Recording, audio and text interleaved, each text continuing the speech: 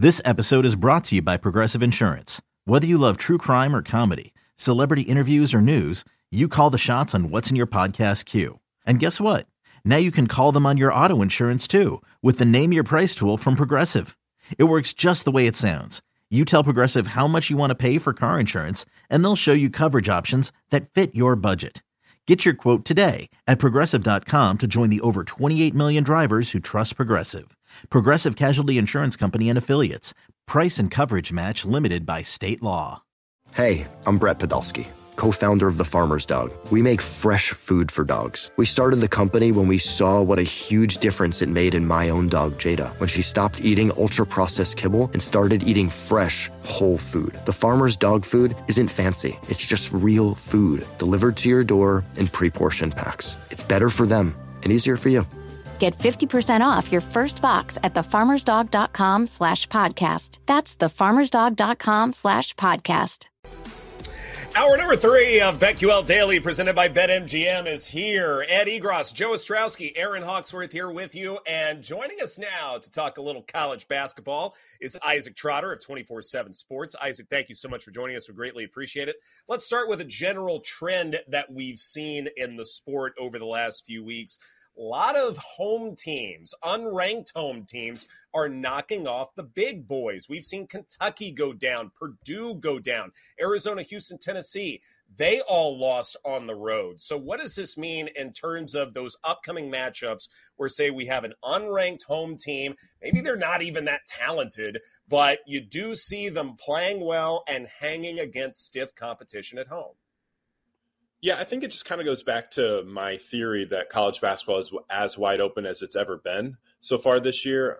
Just with the transfer portal, the COVID year, having these fifth-year seniors playing, we're seeing a lot of really competent teams. And so I don't think there's that elite team right now in college basketball. There's a lot of really good teams maybe, but I don't think that top tier is like, oh my gosh, they're just going to blow the doors off of anybody on any court at any time. So I think that kind of opens things up too from like a futures perspective as well. I think there's some mispriced teams out there right now as well that are a little bit maybe more vulnerable than we thought. Like there's some long shots out there. Like for me, like a long shot that I look at is Wake Forest. They're 150-1 on some books to win it all. That's a team. They're 9-1 since they've gotten their whole crew back. They've had a couple guys from the transfers that got ruled eligible to play.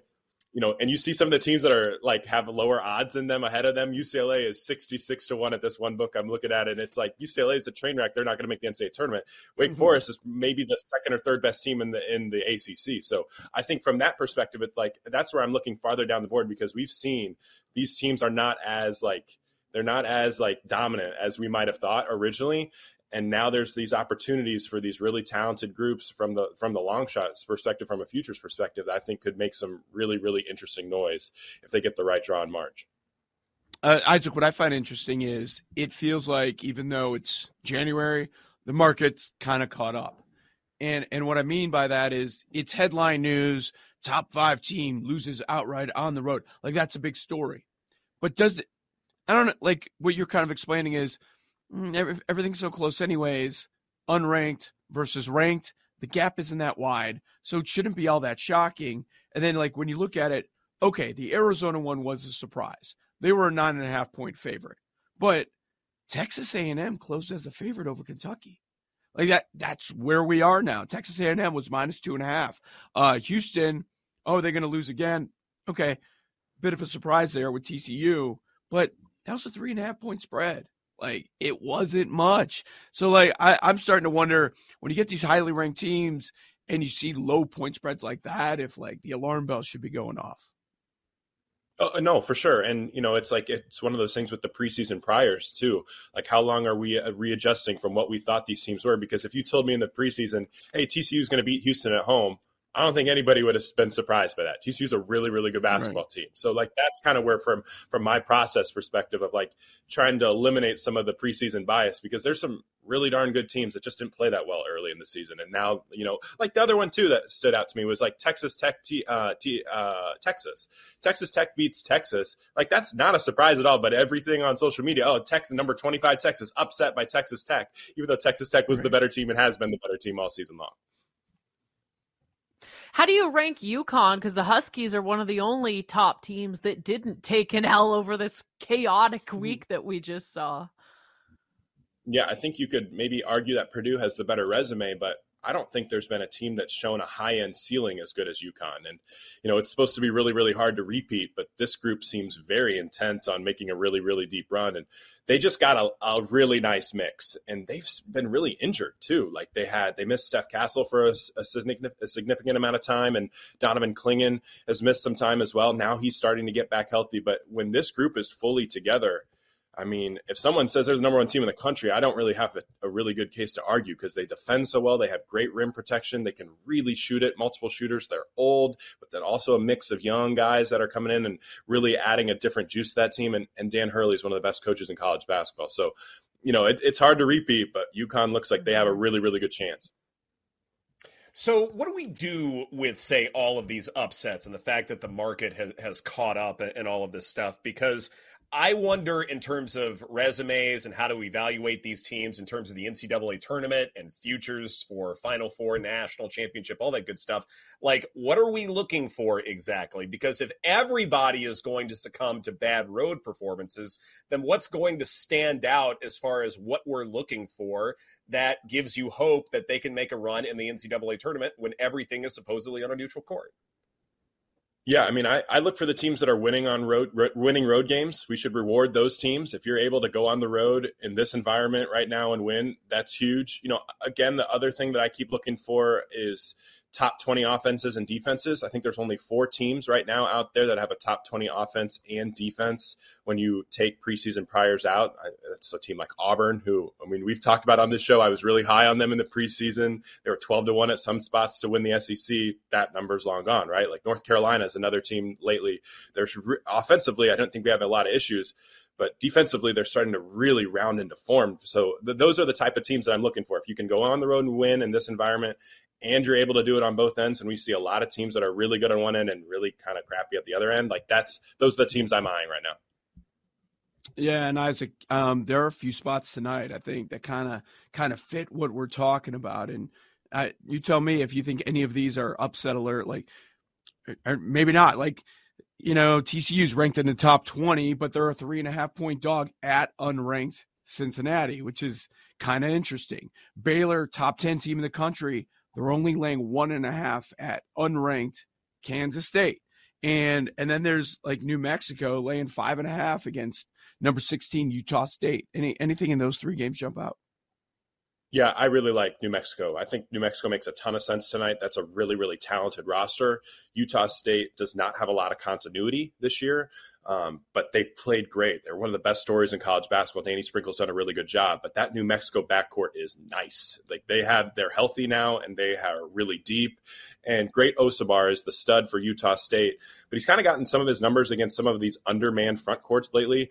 New Mexico does not have that. JT Toppin has been an awesome rim protector this year. They also got Nelly Jr. Joseph, a transfer out of Iona, who played for Rick Pitino. So I think New Mexico makes a ton of sense tonight.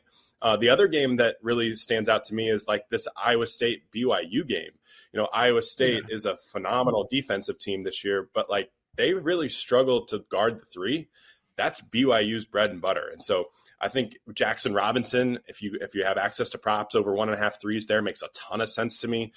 I looked at the numbers. Iowa State, unguarded catch and shoot threes this year. They're allowing over 10 unguarded catch and shoot threes. That ranks 332nd nationally.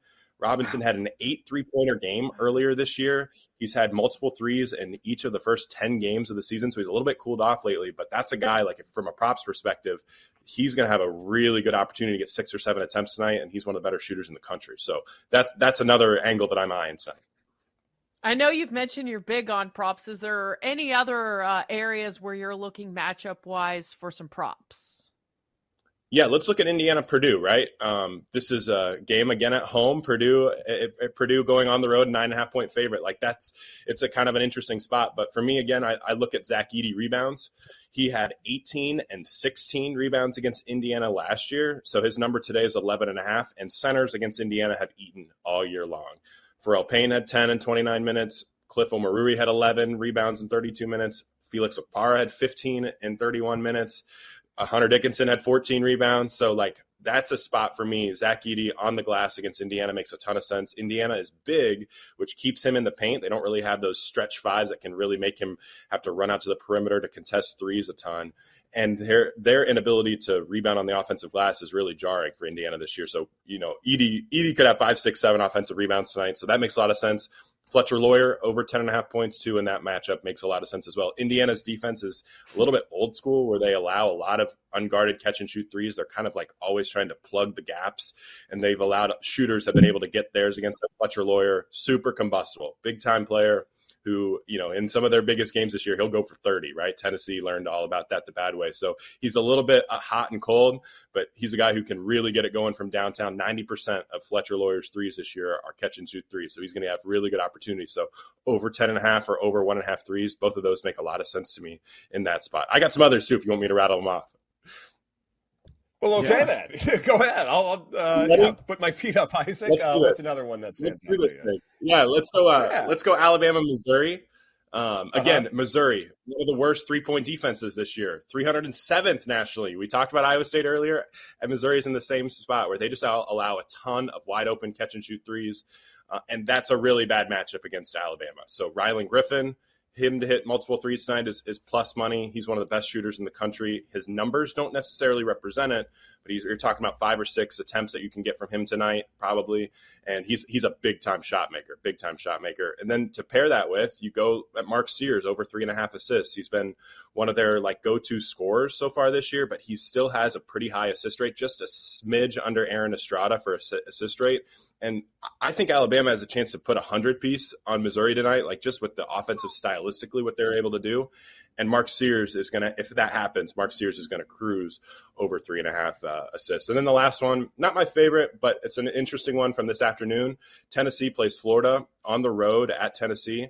Tennessee's defense, we've talked a lot about 3-point defenses that stink. Tennessee's 3-point defense is phenomenal. They allow the fewest catch and shoot threes this year, just under 5 per game, just unbelievable on unguarded catch and shoot threes. They just don't let those happen. And Will Richard under 1.5 threes at plus 130. He just had 10 attempts last game. Everybody, the number has really readjusted. I feel like the books have had a hard time with this guy all season long. One time over 1.5 threes will be, plus 150. The next game under 1.5 threes is plus 130. They just are having a really hard time sticking with him because his volume can kind of be up and down. So it's not my favorite, but I think it's a guy that he has chances where he could only have 2 or 3 attempts. And I think if that happens tonight against a Tennessee defense that just takes away what he's really good at, that's a big time opportunity, especially in a game where Florida struggles to turn the basketball over. Tennessee will turn you over. That leads to less shots for Florida, so less chances for Will Richard to cash this number. So those are some of the angles I'm looking at tonight. Let's look at tomorrow. Any chance Houston makes it 3 in a row? They're hosting Texas Tech. Or is this this is the prime bounce back spot? They lost a couple of tough road games, really close, and then they're going to be ready.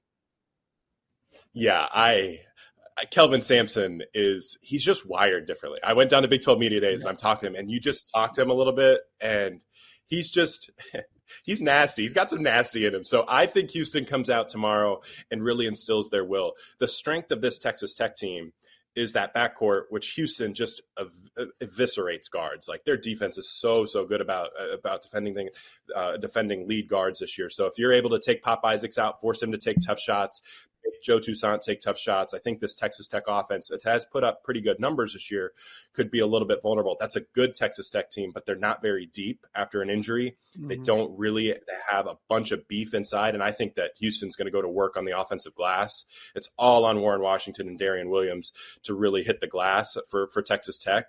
And that's a bad matchup against a Houston team that they'll send 3 or 4 guys to the glass and they will go hard at offensive rebounds. So I'd expect a pretty big bounce back spot for Houston against a Texas Tech team that's thin, but it's also one of those spots where I just think Houston's guards are better than Texas Tech's guards. I'm curious your thoughts on Gonzaga. They've fallen out of the AP poll for the first time in almost 10 years after dropping a road game to Santa Clara. I mean, wow. I guess it's kind of an end of an era now. We're seeing a big free fall for the Bulldogs. No, you're right. It's a great point. And, you're kind of starting to look at their resume going, do they have to win the West Coast Conference tournament to make the big dance? Like, that's legitimately on the table here. Now, they do have a big game against Kentucky. I don't remember exactly when that is. It's kind of like a middle of the SEC slate randomly. Gonzaga is going to go play Kentucky. That's going to be a huge game for their resume because they need to have it if they want to have an at-large case. So it's definitely one of those conversations where early in the preseason, everyone's like, could St. Mary's beat Gonzaga for the West Coast Conference? And like they were pretty close from a futures perspective out there. St. Mary's opens the year looking like garbage. Gonzaga's now not really playing very, very well. So it's kind of like an open season now right now in the West Coast Conference. I still have faith that Gonzaga is going to find a way to get this done and get to the Big Ten or get to the big dance. I just don't know if this team is built to really advance. They're really thin, and that preseason injury to Steele Venters, he's Eastern Washington transfer, doesn't really make a lot of headlines there, but that's a big loss for them. And it feels like they're all on, they have two guards, right? Like they have to play two guards and they have to play three bigs, and playing three power forwards in a modern era of basketball is just really, really tough to win that way. So Gonzaga is a solid team, but they have to get really, really lucky in the West Coast Conference tournament, I think, to make the NCAA tournament, which sounds stunning for a Mark Few program that's been honestly one of college basketball's best programs over the past 10 to 15 years. God, it's like you could rattle off the names that have been a part of that program the last couple of years of them being in this position. Yeah, it is crazy. Isaac Trotter of 24/7 Sports, thank you so much for your time. We greatly appreciate it. This is BetQL Daily presented by BetMGM. Coming up next, we will update the NFL coaching odds coming up on the BetQL Network. We'll be right through a tough time. This is BetQL Daily, presented by BetMGM from BetQL. Eagles head coach Nick Sirianni is still leading the program at last check as I continue to update Twitter, but is he a dead man walking? I guess we'll find out before too long. Welcome back to BetQL Daily, presented by BetMGM. Ed Egros, Joe Ostrowski, Aaron Hawksworth here with you. And if you look closely enough, you can find opportunities to bet on who will be the next head coach at particular teams. And as we look at some of the favorites for certain vacancies, we see that Bill Belichick is the favorite, both with the Atlanta Falcons and with the Dallas Cowboys and with the Philadelphia Eagles. Of course, the last two haven't made any decisions official. But Kellen Moore is the favorites at 2-1 to be the new next head coach with Carolina. We've got Jim Harbaugh bandied about as going to the LA Chargers. Great post by the LA Chargers Twitter group, by the way, the social media group, by the way. But there are other favorites in other places. And so, Joe, when you take a look at the next coach markets, which one stands out to you the most as something that you want to pounce on right away? Oh, yeah. I don't know about pounce on right away, but the biggest thing that jumps out is Belichick is favored to be the head coach at 3 different spots right now. Like, that's amazing. The power of Belichick. He's favored. He's going to coach Atlanta. 3 different teams? That's incredible. Yes. And 2 of them still have coaches. He's favored to be the next head coach in Dallas, the next head coach in Philly, and the next head coach in Atlanta. And 2 of them are odds-on favorites. Dallas minus 175, Atlanta minus 150 last check, and then the Philly one. That's plus money. That's the one that really jumps out to me. Honestly, I look at a lot of these favorites guys, and I don't think they're going to happen. Obviously, Belichick can only be one, but Aaron, the one that really stands out is, wait, Ben Johnson's going to be the hot name, and he's going to go to Washington. Like, he's the favorite there now. I feel like they're going to mess that one up at some point. I just hope he doesn't. I like the guy. He's got a bright future. Don't come to Washington. Don't come here. Gosh, that just sounds terrifying. I mean, at least Dan Snyder's not here, but like if I was the hot commodity coach, I'd want to walk into a better situation. Like I would just need to see more. Like this team feels like it's been cursed for a while. Oh, man, we lost you, Aaron. Aaron, I think we lost you. Audio went out again. Yes, well, she's working on that. I find it interesting when we're talking about Ben Johnson because, stability matters, how much they're going to pay you probably matters more than anything else, because I think coaches are competitive enough to believe that whatever situation they can go in, unless it's Carolina, they can probably win a championship with whatever they have. And I keep coming back to this point that, yeah, there are a lot of dysfunctional things in Washington, but different ownership certainly helps that cause. But also being able to pick your quarterback of the future instead of inheriting something, I have to believe too, Joe, that matters at the end of the day. Being able to hand pick your rookie quarterback, I got to think there's some freedom to that. Yeah. You know, it depends on the candidate, but there's probably certain candidates where it would be a good thing to have the quarterback in place. Like if you're Belichick, I'd like to go to a place where that's handled. I don't have to worry about finding the next guy. I don't have a lot of time. Okay, cool. And then there are certain guys like Ben Johnson, like you're alluding to, where they want to pick the guy.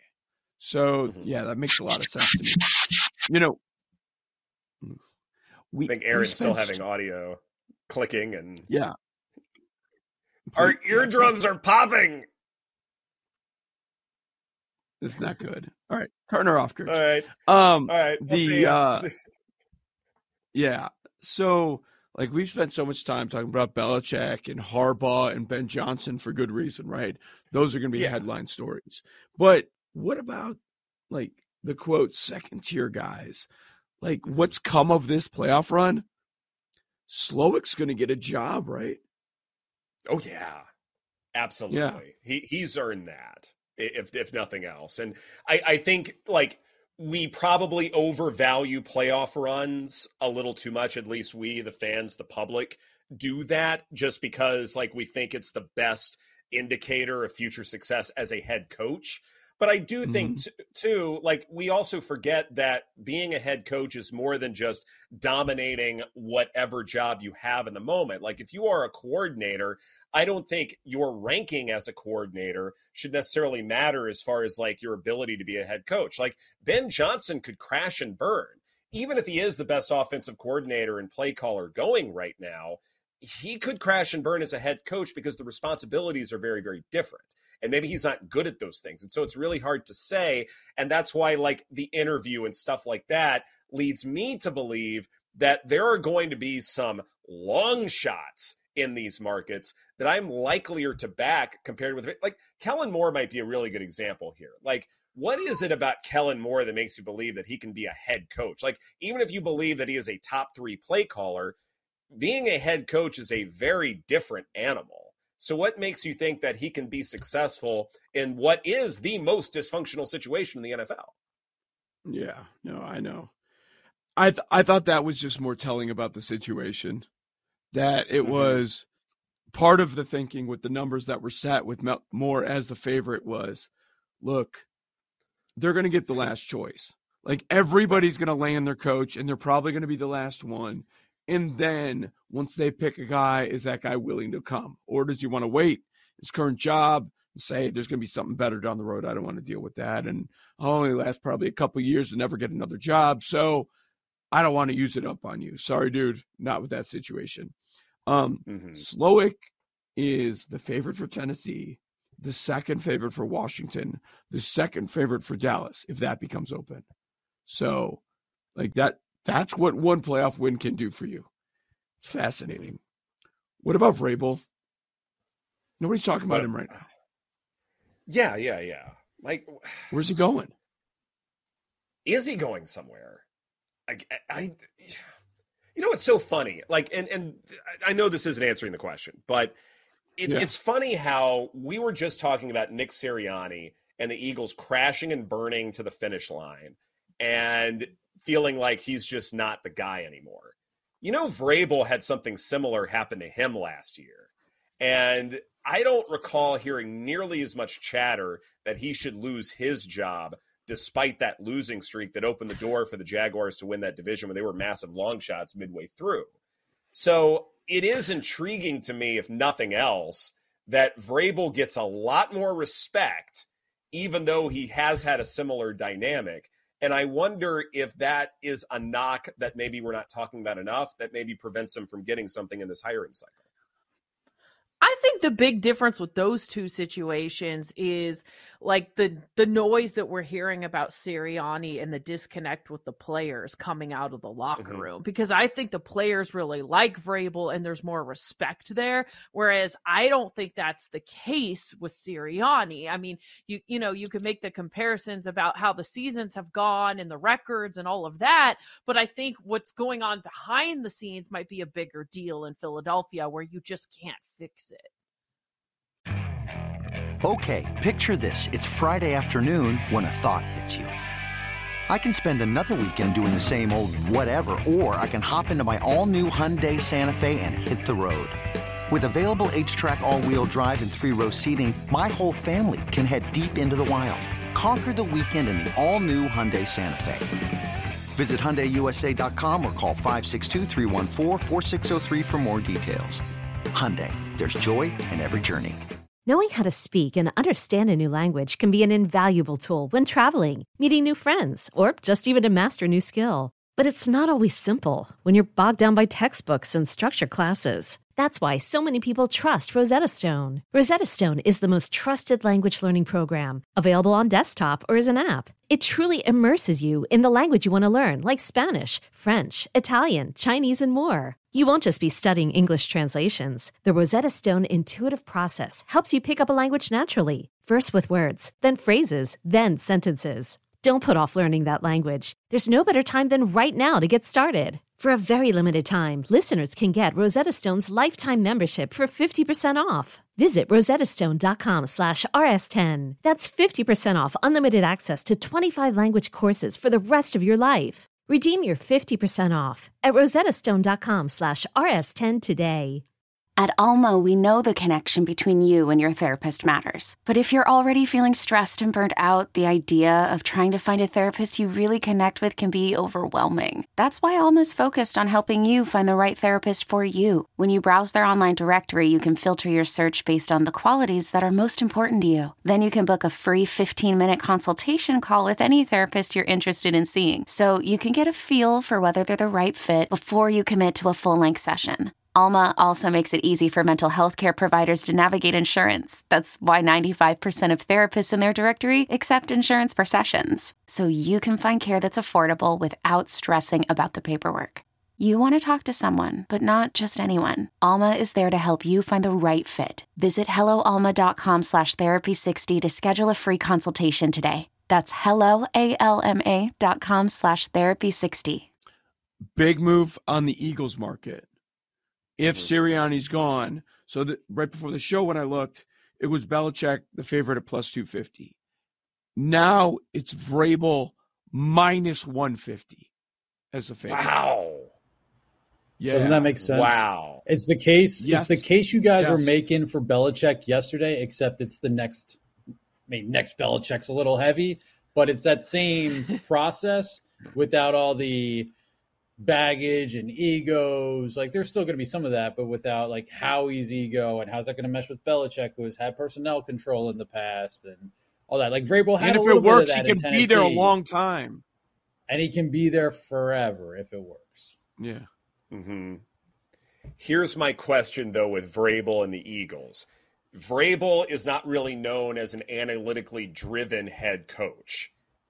Can that work in Philadelphia? Like, that is what they do. They go for two. They go for it on fourth down a lot more. I know it's the simple things, but there are other things that they do that are more analytically driven than, say, what the Titans had done over the last few years. Obviously, that franchise is changing now, but to me, it's not a fit just because Vrabel seems more old school to me, whereas the Eagles are way more forward thinking. Now, look, Vrabel can change. Absolutely, he can.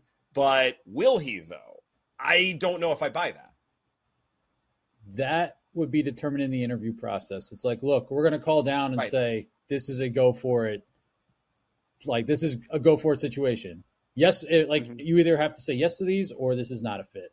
So I think if he takes the job, then it's a fit because that'll have been hashed out and how he's got his team making those decisions. I think he's just got to be kind of a yes man in those spots. This guy's on your coaching staff. He has a say. Yeah. That's how it would work. Right. Just tell us if it's not going to work. If you don't want to do that, fine. we'll just move forward. Or maybe they meet in the middle too, instead of being on two opposite ends of the spectrum. Right. That Is it defense possible? needs help. Yes. Yes. It most certainly does. The massive regression that they felt, especially in that secondary, certainly needs some help. No doubt about it. And I would also argue that offensive line suddenly needs help for the Eagles. So what does that mean in terms of wanting a guy who knows the trenches really well? And that's the identity of the Eagles, right? Like offense and defensive trenches. Like that's who they are. Yeah. So is that something that should be focused on a little bit more than just say, someone with head coaching experience? Well, there's probably going to be a lot of changes there with so many veteran, older players. Like they're all gone, man. Pick and choose. Yeah. Yeah. It's a new era. It happens. It's part of it. Yeah. Is it? Go ahead, Drew. I was just going to mention Seattle. Like this is the spot that's getting kind of lost a little bit. Dan Quinn's still the favorite at -110. Vrabel the second favorite. Slowick third. Canales fourth. I said right away that if I'm Seattle, I'm going the offensive direction with the division I'm in, and we need to be more forward thinking, kind of getting away from the Pete Carroll way. I know the connections, and I'm not trying to overreact to what we saw over the weekend. I would not hire Dan Quinn, guys. I would go. I think they need to go in a different direction. What do you think? Yeah, I'm with you. And I don't even think it's just because of what happened over the weekend. Like I would love to see like a Ben Johnson go there, and just kind of like breathe new life into that Seahawks organization and go in a completely different direction. I don't know. The Dan Quinn thing doesn't get me too excited. The danger with taking a coordinator who did really, really well, and this isn't so much a Dan Quinn thing, but this is just more general insight, I think, where, okay, they did really, really well in this one situation, but can they translate that elsewhere? With Dan Quinn, he's been phenomenal with Micah Parsons and company, but he also has had experiences where things didn't exactly go well. So did he learn from those things? Is he better overall than he was before? Those are some real serious questions. Whereas if you're taking a coordinator who has been successful in different spots, I do wonder if that should matter a little bit more. And they're not writing, one or two players who can compensate for just about anything. And this is one of the reasons why Dave Canales makes so much sense to me. First off, he has the connections to Seattle, so that matters. He's at 7-1. He made it work with Baker Mayfield. He made it work with Geno Smith. That universality matters a lot to me, and I really hope he gets an opportunity. Plus, he's a SoCal guy, so that matters too. I was just thinking that's the play. That's the bet. Because I want them to go offense. This guy has the connections, and we're living in a world where they might be in the NFC Championship game. It's mattered, his impact. And he keeps developing quarterbacks. Geno got paid off of working with this guy. So, yeah, I think it's pretty easy. I'd go that route. Yeah, I'd like that too much. Too much fun. Too many different things that he could do. That would be tons of fun to me. What else, Aaron, kind of stands out to you as far as these markets are concerned? What do you think? What is Washington going to do? They got to get somebody. They have to hire someone. What would make the most sense? Gosh, I just saw Jimmy Johnson at an offshore book for Cowboys head coach. Sorry, I just love that. Commanders, I think someone younger.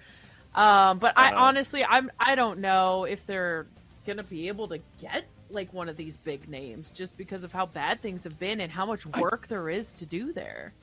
I can't wait to see when the music stops, what some of these landing spots end up with. It sounds like Pierce is going to stay in Vegas. Yeah. It really does. Wow. Good for him. This is BetQL Daily, presented by BetMGM. Coming up next, our lightning bets, our favorite plays for tonight, coming up on the BetQL Network.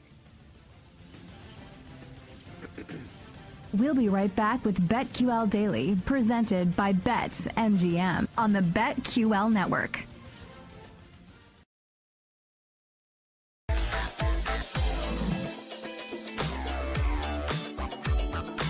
Welcome back to BetQL Daily, presented by BetMGM. Eddie Gross, Joe Ostrowski, Aaron Hawksworth here with you. We will get to our lightning bets in just a bit, but first, BetMGM is telling us how the public is betting on the divisional round of the NFL playoffs. And there is one common trend here, guys. It's the fact that the public really, really likes the Green Bay Packers. In terms of most bet on tickets for teams, it's the Packers plus 10. Most bet overs, Packers 49ers 50.5. Though we've made that argument in favor of going over. And the most bet underdog money line, Packers plus 375. Joe, why do you suppose this is? Is this because the Packers did it against the Dallas Cowboys? Or is there something about Jordan Love where the public really feels like he is the next coming of the greatest quarterback of all time? So we're taking this as public action? Like, I'm trying to figure out, like, how do we take this? Because the public usually waits. This is early, but maybe they behave differently when you get to the playoffs. Like, they're more willing to bet earlier in the week instead of waiting till game day. Right. Yeah, that's why I can't do Green Bay. That's one of the reasons. We see it all the time. There's an overreaction, and I really want to take Green Bay getting double digits, but I'll be playing the total in that game.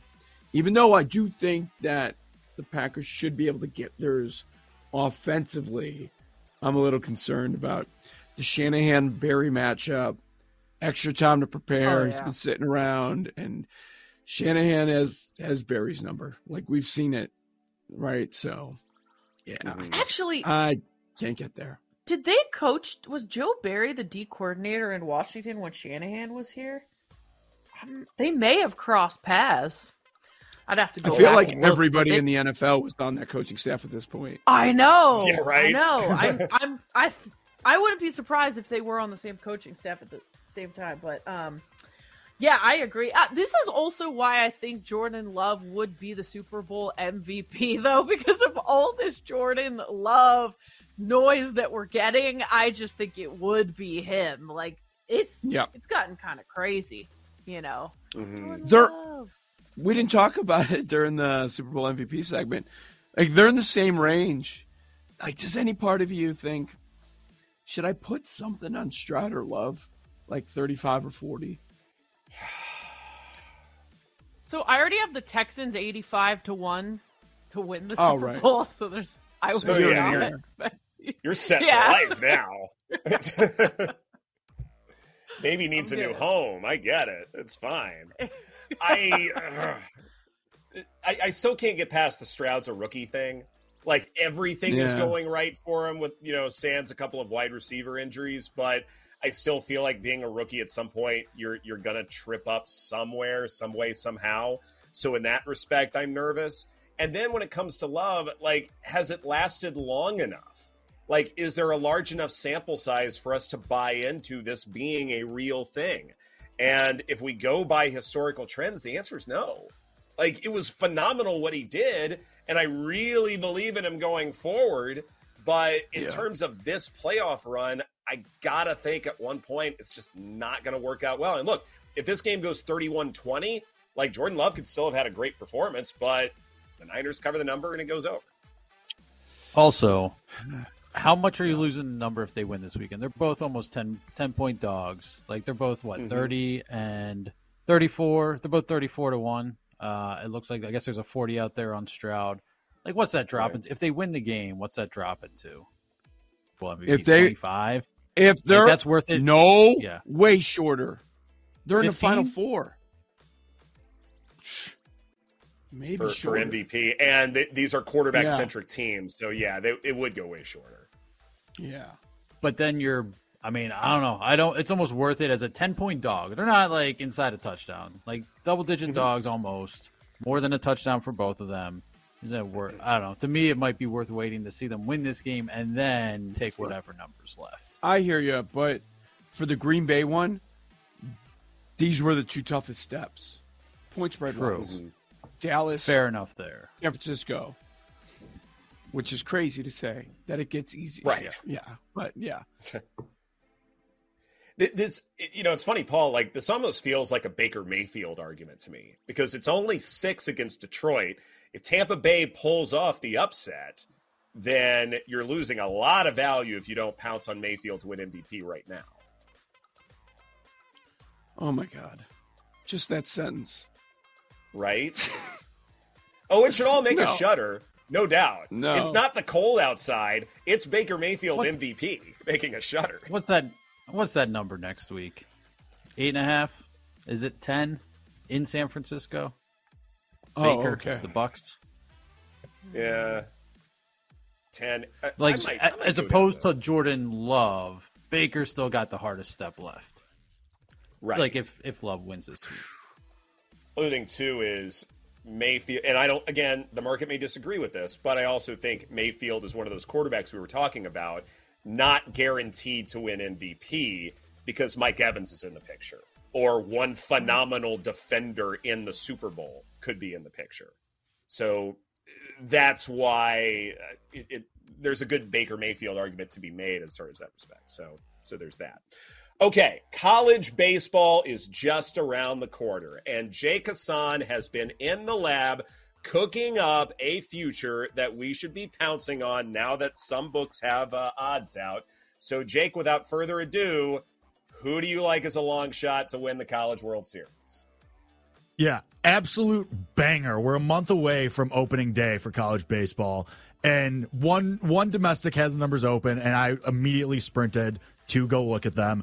And this number just popped. I thought it was going to be a big number. This was even longer than I thought. It's 250-1, and this league never, ever wins. But it's a price play. It's a Big Ten team.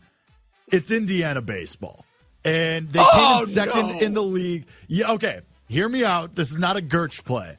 They came in second in the Big Ten last year. They have the Big Ten Freshman of the Year coming back, as well as two other really good offensive players who were Summer League All-Stars. They're coming back. The problem with Indiana is I don't know who's going to pitch for them necessarily because they lost their ace to injury. But. Kyle Schwarber ain't walking through that door. Correct. Hawk, what are we doing here? What is this? What is this right now? Anyway. That's funny. Anyway, it's 250-1. They came in second in the league last year. Maryland won the Big Ten last year. They lost a ton of players. They're not going to win again. Iowa's the one team I'm worried about in this conference, but I think Indiana, in their fifth year with their manager, Jeff Mercer, they're looking for back-to-back tournament appearances. This will be the third time in his 5 years that they've made it. I think this is a position where the price could come way down because they open the year with a ranked Duke team and a ranked Coastal team. If they win one or both of those games, they're going to be a ranked team. That 251 isn't going to last. I think they're going to be at or near the top of the Big Ten. They're going to be in the tournament. I think they have enough talent offensively. It's just a matter of if they can get their rotation figured out, they could be a really, really good team. And so this is a price play. I just think it's going to come down really fast, really soon. Can you pitch and you still have 4 years of eligibility left? I do, but I do. It ain't going to be pretty. Okay. Did you pitch? Seems like an Were you issue. pitching? No. I made it to sophomore year high school baseball. I didn't do anything. There you go. State golf, baby. Yeah. State Oh, golf. that's right. I forgot Jake is like an all-time golf guy. Like, I don't know talented. if all time, but yeah. Like What's your stud. handicap, Jake? Like all state, all country. It's All bogey state? golf. Okay. I was not all state. I went to the state tournament. Did I perform well? No, but I was there. I made an American appearance. Jake Hassan. Yeah. All state, yeah. All conference. So- I was there. I didn't necessarily do great. I was there. Mm-hmm. Oh, man. I was like, Hawk, how did you find, like, I guess it's on her Instagram. Never mind. She had a Forget hat it. on. Yes, it is. Yeah. Right. Ooh, what are you talking about? Oh, Alabama. My friend who I hung out with over the weekend. Hawk's just in the Friend. weeds. Air quote. Yeah, right. Correct. She had a Oh, hat she had on. I saw it. Roll damn Yeah, of tide. course. Does she know PJ? I would All be right, lightning shocked. They were classmates. I have not asked, but I would be shocked. More than that. Yeah, lightning bets. Okay, I'm going to go to the Australian Open and give you some futures, guys. A square play and a surprise. Novak Djokovic plus 110 to win it all. This is not Carlos Alcaraz's surface. Rafa Nadal's not playing, so there are few contenders who can dethrone the GOAT. I would put a couple of units on Djokovic or do a rollover to the end, so that makes sense. And then on the women's side, I don't like the slow start by Iga Swiatek in her first match. Coco Gauff plus 450 tied for second shortest with Aryna Sabalenka, which I don't love given world rankings, but Grand Slam experience is great. Surface works for her, and she can beat anybody. So Coco Gauff to win the Aussie Open, Joe. Man, I really want to take New Mexico, but this number's just getting out of hand. It's all the way up to 6.5. But I understand people that are backing New Mexico against Utah State. But I am looking in the NBA. I've talked myself into the Nuggets plus 3.5 at Philly. Going to get a big performance out of Jokic. And I like Phoenix as a home favorite. They're laying 4 against Sacramento.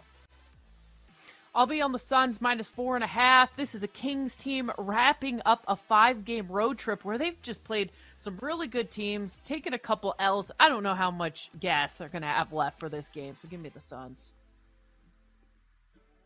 Paul? All right, I've actually a week 18. Nope, it's a divisional weekend, whatever, week 20. Yes, prop.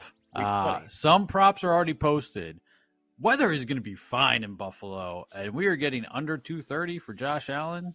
Okay, fine. I'll bite. 227.5 passing yards. I'll go over that on Josh Allen. And I've been talking about a college basketball price drop. Kentucky. They're 22-1 now. They're top 10 in offensive efficiency. They're in the 50s in defensive efficiency. They got some work to do there, but the best price by far is 22-1 on them. So I'm riding with the Wildcats, and apparently I'll be riding with the SEC this season because that adds to some others as well. Auburn. Now I know why you wanted us to ask about Kentucky with Isaac Trotty. I was just about to say that. Just confirmation bias. Ask Kentucky. Thanks for watching and listening to BetQL Daily, presented by BetMGM. For those listening, Jim Roman's next. For those watching on Twitch, stay tuned for the Daily Tip. Take care, everybody.